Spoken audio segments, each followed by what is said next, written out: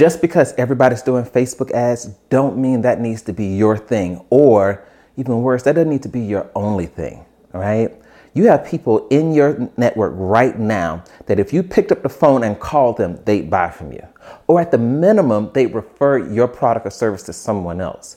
You can't neglect the offline opportunities because everybody's looking online, right? Everybody wants to be on LinkedIn now. That's the hot thing, even though LinkedIn has been here forever. Everybody's doing Pinterest. Everybody's on Facebook, even though the results for Facebook has gone down over the years, right? Pick up the phone, call people and say, hey, here's what I have and here's how I can help you. I know that that's the harder thing. Right now, you probably don't want to pick up the phone and make the sale because you're worried about what they think or if they say no and all this other stuff. But I'm telling you, that's what people are not doing. That's what people who grow multi-million-dollar businesses are doing, right? They're picking up the phone. They're establishing relationships. They're not going out and networking. They're going out there and saying, hey, here's what we have and here's why it would benefit you. For us, what we do is we give samples out. If somebody says, hey, I don't know if that's going to work, here's a sample. And then we go out there and establish relationships with like the physical therapists and anybody that's in our target and work with them and try to say, hey, here's what we have. Take it for free. If there's anything else you need, let us know. What we found is that a lot of them will say, hey, can you send something to so-and-so? Can you send something to so-and-so? And then even though if the first 10 people never purchase, if that 11th person bought 10, which is what's happened for us, then that helps you. Okay. So do the online stuff. Don't neglect the offline stuff.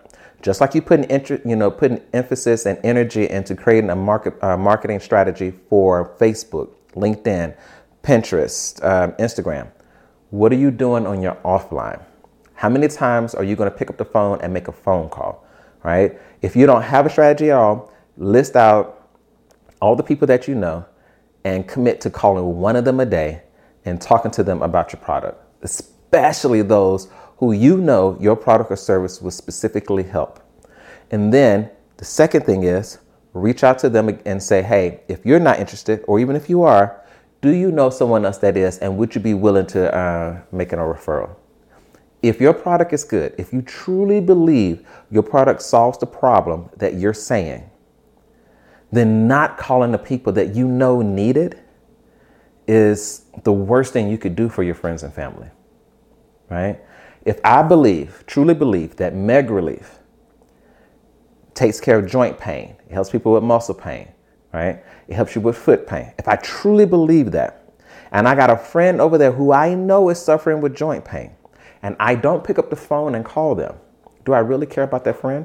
Am I going to let my fear of them saying no to me, trying to sell something to them, override my need to help them in the area that they need?